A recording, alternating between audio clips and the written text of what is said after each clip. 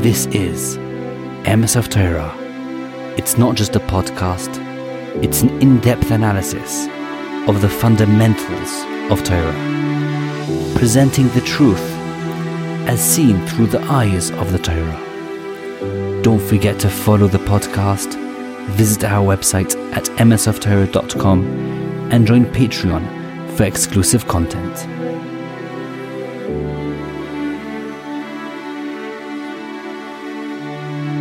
Can we prove God's existence?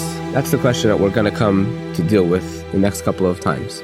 Now, before we deal with the question, we actually have to define the terms of the question. So what does it mean when we ask, can we prove God's existence? What it normally means is somebody who would be asking such a question would normally want to ask it if I would ask him to unpack this question, what it would normally mean is as follows. He'd be asking, can you show me evidence of the existence of God which leaves absolutely no room for doubt? Can you show me evidence that allows me to believe with absolute certainty in the existence of God? Just like I know that 1 + 1 = 2, just like I know if it's raining outside, I could show you, so too can you provide evidence to God's existence with that level of certainty. Now, before we even answer that question, I would respond back and say, whatever the answer is going to be, which we'll get to, can you absolutely prove that God doesn't exist? Can you show me with absolute certainty that there is no God? Can you absolutely prove that there is no God in the world? And the answer to that, of course, is no. The truth is, the answer to the existence of God in an absolute proof sense is also really no. So they're really both no. So we can admit that we cannot absolutely prove God. But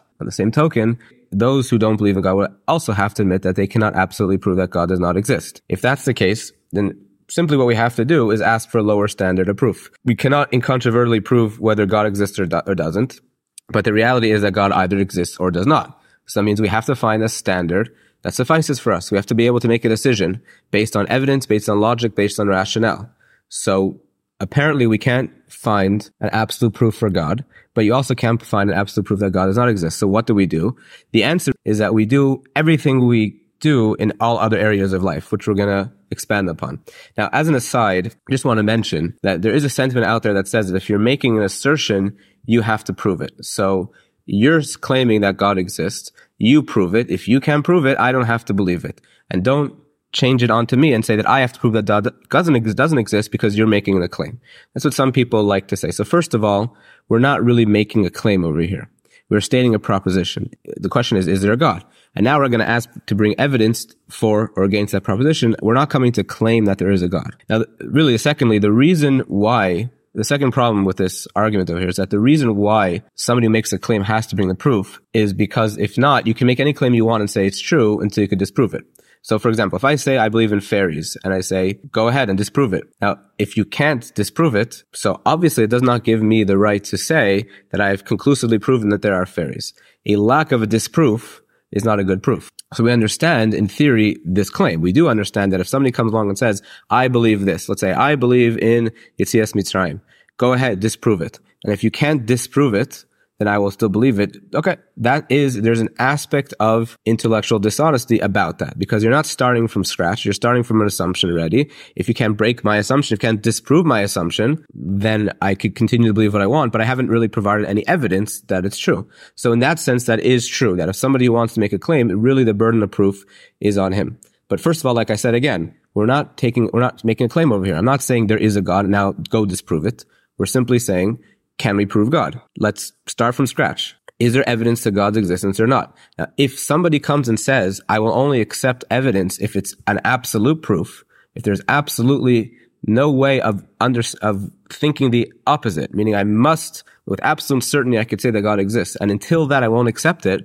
Well, if you're going to be consistent and fair, then you should also accept the opposite, which is that if I don't have absolute proof for the fact that God doesn't exist, I shouldn't be able to accept that. If you're only willing to accept evidence when it's absolutely foolproof, then that should be consistent on both sides, whether that's proving God or not proving God. So that's not really a fair argument to respond over here. The point right now is we're starting from scratch and we're saying, let's bring evidence to the table whether there is God or not. And if you're going to say, I don't accept any proof unless it's absolute, well then I don't have to say the response, that same thing with the non-existence of God. That means that you cannot absolutely prove the existence of God, That I think is true. And you cannot absolutely prove the non-existence of God. That also is true. That means that there's got to be a lower standard, we'll call it, if we want to figure out whether God exists or not. Do we have sufficient evidence to believe God exists? Does a rational, logical mind have sufficient evidence to believe in the existence of God? That's our question. Because again, either God exists or doesn't, and we have to make a decision. And we should be making our decisions based on rationality and logic as well. So what does the evidence show about this? So we are open. We're open to hearing any evidence for or against the proposition whether God exists or not. But like we're pointing out, your criteria cannot be absolute proof. If it is absolute proof, then that's not fair internally in this discussion because you don't have absolute proof about the fact that God doesn't exist. And as well as we're going to point out, it's actually very dishonest because you actually don't have absolute proof for most things. So we said, coming back to a little bit how we started, we said that it might seem like a problem to those believers if I say to you that there's no absolute proof for God. But the truth is, it's really not a problem at all. The reality is that every single decision in our lives is made with the same type of proof that we're going to bring for God's existence. The definition of proof is as follows from the dictionary: the cogency of evidence that compels acceptance by the mind of a truth or a fact. And it is not the negation of the impossibility of the opposite of a claim. That's not the definition. The definition, again, is the cogency of evidence that compels acceptance by the mind of a truth or of a fact. Does the evidence presented over here compel the mind to believe in the existence of God? So that's really the question we're going to ask you. We're not asking, can we absolutely prove God? Because no, you cannot absolutely prove God. And we're going to see we cannot absolutely prove most things in life. We're asking, can we give enough evidence that the mind is able to accept the truth of God's existence? And if that's the case, the answer, as we're going to see, to me, is going to be yes. So if we could rephrase to answer the question, yes, we can prove God, except it depends what proof means. So does a person have proof that his parents are really his parents? It could be. It's probably likely, but it also could be not true. It could be that there's two people who just kidnapped you as a baby and they took all these pictures and they got everybody else to get in on the lie and so on and so forth. Even DNA is not necessarily an absolute proof. It doesn't have to be. It could be that you have the same DNA. Nothing is in that sense is an absolute proof. Most things in life are not like that. A person is about to take a drink of water. Does a person have absolute proof that this drink is not poisoned? No. Yet the person is quote unquote willing to risk his life on that. And he's willing to put himself out there. And despite the fact that he has no absolute proof that it's not poisoned, he's actually going to drink. Why is he going to drink? The answer is because in reality, we don't deal with such things. We almost don't know anything in an absolute sense. Yet we go by with our lives based on the best knowledge available to us. Based on our best understanding of reality, we make all types of choices for us every single day. How do we know we're not living in an alternate reality where something happens to us, it doesn't really matter, and the rules are completely different, and so on and so forth. Like a matrix type reality where we're not really, it's all artificially implanted in our brains. We don't really know for sure. It could be, but the answer is it doesn't really matter. We live in the quote unquote best possible way in our relative reality. And if it turns out there's another reality out there, so be it, that we had no way of knowing. Okay. But that's not something we could deal with. If we find out about it, then we will. If not, then not. But things that could be, just because something could be, doesn't mean it's something that I actually have to deal with in a serious way. Just because it could be somebody poisoned my drink, or it could be this roof is going to fall on me, it doesn't mean that I have to actually deal with that. And just because I can't disprove it. Am I absolutely 1000% certain that there's no poison in this drink? No. Does it make a difference? No. So even if I can't absolutely prove something, I'm willing to bet my life on it. The same thing comes with God. Even if I can't absolutely prove God, or I can't absolutely prove that Maimon Har Sinai was a historical event, that's not the criteria we're looking for. And it's dishonest to ask for such a criteria. If you don't ask for such cogency of an argument, of evidence, an absolute proof anywhere else in life, then to just pick one place and say, here I want it, is complete dishonesty. You're willing to, like I said before, you're willing to bet your life on certain things that you cannot absolutely prove. Yet over here, only this one area, if you can't absolutely prove God or absolutely prove Maimon Har Sinai, then I won't accept it. If I tell you that in your hamburger there's poison, or I say maybe there's poison, and you say, so you respond, why would I think there's poison? And you'll continue to eat. Can you absolutely prove that there's no poison? No. But all of a sudden, if you have a cheeseburger, I say to you, that's poison there. That's poison for your soul. and then you say to me, well, can you absolutely prove that there was a God, there's a Har Sinai, that the Torah is true? No. So you're going to go ahead and eat it? Again, that's simple dishonesty. If you don't ask for absolute proof, such a standard anywhere in life, then you can't ask for it here as well. So again, when we're asking, can you prove God? We're asking, is there enough evidence that allows the mind to rationally and logically accept the existence of God? That's the definition of proof. And again, to me, I think that based on this real definition of proof, we can prove God. Again, just as another aside, in all court cases, when we talk about have you proved your case, we don't mean have you absolutely proved your case. If Shimon is murdered in a house and there's 100 witnesses saying Reuven went out there, was holding a gun, and he had motive to do it, and his fingerprints are everywhere, and so on and so forth, and they heard a gunshot 2 minutes before, then he ran out, that's not an absolute proof that Reuven killed him. Maybe there's somebody else there that disappeared and nobody saw him. Maybe this, maybe that. There's many things you could say, but in the end of the day, any logical, rational person will assume that Reuven's a killer and will punish him accordingly, even though it wasn't absolutely proven. Again, because proven in everyday language does not mean absolute proof with the negation of the impossibility of the opposite of the claim. It doesn't mean that at all, and it shouldn't mean that here as well. So let's rephrase. Again, if I ask, can we prove the existence of God? Can I give a strong enough evidence to the existence of God that a person can logically and rationally accept this as truth? Again, I think the answer would be yes. So now we've defined proof. Can we prove God? We have to define what we mean by God. In this question, and certainly in the first topic, when we're talking just about Hashem, or just about God, we're asking if we can prove that there was a creator to the world. We're not asking yet if we can prove that is there a lawgiver to the world? Is there a moral standard to the world, or someone who guides the world? That's not our question right now. Our question is very simple. Was there a force that created the world, or did the world come into existence randomly from nothing? Those are going to be our two questions. So when we phrase it this way, it's a different question. We're divorcing it from all moral ideals. We're not coming to prove whether there's Ma'amad Har Sinai. We're not coming to say whether you have to keep the Torah or the Quran or the Bible. We're not going to do any of these things. We're not coming to say you have to live a certain moral code. Who knows? Right now, we don't know whether or not there was a moral code given to mankind. No idea.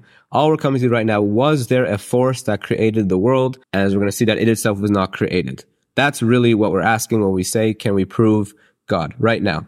Later on, after we've done this, we're going to discuss the proofs to whether or not he gave a Torah at Har Sinai or not. But for now, we're simply asking, can we prove that there is a creator to the world? As a disclaimer, we tend to think that this is all simply about evidence presented, and this is a logical, rational exercise that we're going through. We think this is all about the brain. We think if you're smart enough, you can handle the truth, you could accept the truth, you could get to the truth.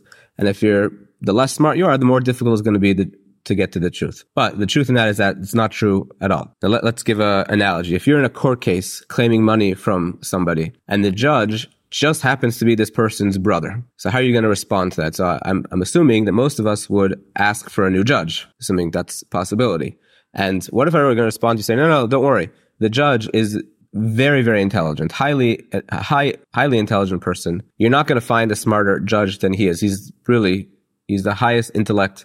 He has the highest intellect of all the judges. He got the best on all the scores, really got A++ on everything he did. He graduated from Harvard, Yale, whatever it is. He's really the most intelligent person, the best judge that you will get. So I highly advise against you getting a new judge. What would you respond? So again, most person will respond that, yeah, but he's his brother. So, but it doesn't matter. He's very smart. Well, okay, what's going on? What's going on is you're saying that intelligence is not the only factor over here. You're saying that really the issue here is not intelligence, it's objectivity. And the more intelligence you have does not necessarily offset bias. And sometimes it actually makes it worse. Sometimes a person who's very intelligent but very biased as well doesn't recognize his biases, and because he thinks he might really be intelligent, might think that he's certainly right and actually doesn't have biases. But bias and intelligence can go together. It's not a contradiction. A person can be very, very intelligent and very, very biased as well.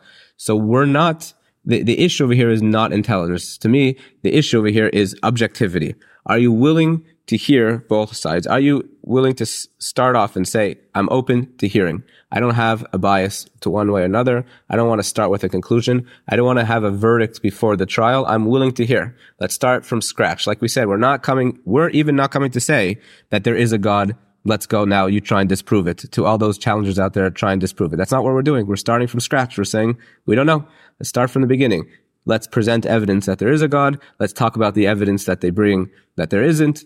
Let's start from there. But the only way this works is if there is objectivity. The truth is, because just like that judge is very invested and would certainly want his brother to win the court case, so are we. Whether we like it or not, we are all extremely invested in this question. That doesn't necessarily mean that we're biased. It just means that we certainly can be very biased in this question. There's a lot to gain, a lot to lose with this question. If God is real, then even though we're not talking right now about the laws that he gives, but we will eventually get there, and people tend to put them together, and for good reason to a certain extent, that we know if their God is real, that there's a certain lifestyle that we cannot have or that we should be doing. There's a lot of things we can and can't do. Now, really, in essence, the fact that I can't be independent and I can't think, in a certain extent, think for myself. I don't mean to say God stuffs your intellectual creativity. That's not the point. But there are certain things that are objectively right, objectively wrong, that God will tell us, potentially will tell us. And as long as we have somebody lording over us, as it were, deciding what's right and deciding what's wrong, deciding how we should live our lives as opposed to not, there's a tremendous amount potential bias in that. Besides for the fact of the base pleasures of the world, that we can't do certain very, very base things, foods, women, and all the other things, whatever it's going to be. Besides for that, which is in and itself is a tremendous bias, but simply the fact that there is somebody above us who's telling us what's right or what's wrong, telling us what we have to do, even though that's not the right perspective, but that's the perspective a lot of people feel like it is, that someone's telling us what we have to do. That in itself is makes us invested, and it makes a lot of people very biased as well. Independence is at the core of human consciousness. People naturally do not like to be told what to do. So if you have somebody who's telling you what to do for your entire life and for eternity, if you're able to come to a conclusion that allows you to subjectively live in a reality where you think that's true, i.e. that God doesn't exist, you're probably going to want to do that. So unless you're super careful about being biased over here, you will be biased. So the only way to do that is, again, it's nothing that you could do about emotions. Emotions will come one way or another, but at least tell yourself that you want to be objective about this question. This is the most important question in a person's life. It's a very basic question, probably the most basic and most important question. Is there a God or not? You want to at least deal with it objectively, even though it might come to the conclusion that you don't want. It might make you do certain things that you don't want to have to do, might make you give up certain things, might make you change your lifestyle. Fine, but the truth is more important than that. And if a person is willing to say, I value truth much more than I value pleasure or I value convenience, then it's going to be an easier time. A person's going to have an easier time. If the person's not willing to do that, then forget it. There's almost nothing you could say to such a person going to convince him differently than what he thinks. So even if I were to argue with somebody and bring all the proofs to God's existence and he didn't accept it, that's not necessarily a weakness in the proof. It could be a weakness in the character of the person. Now, I don't mean to say that everybody who doesn't believe in God is by definition biased. It's not the point over here.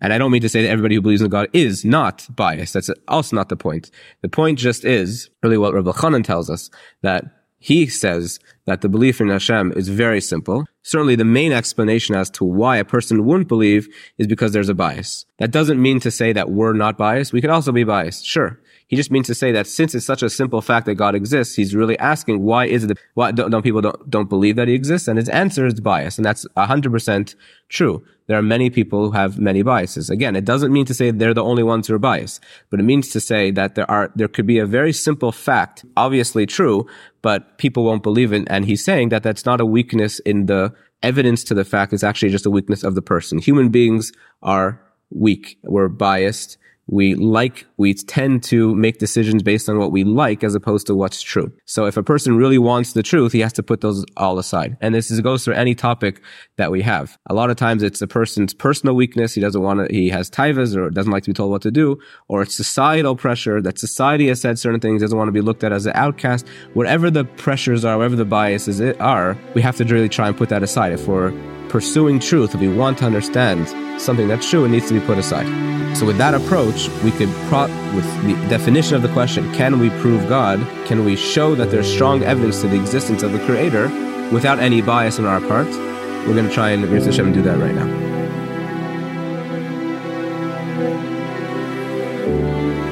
Exclusive content on Patreon. You can submit your question and get them answered only for members on Patreon. Don't forget to check out our own website, msoftorah.com. And remember, we are wherever you get your podcasts. Apple, Spotify, Google Podcasts. Subscribe to know when the next episode is being released. The podcast is produced by Eli Podcast Productions.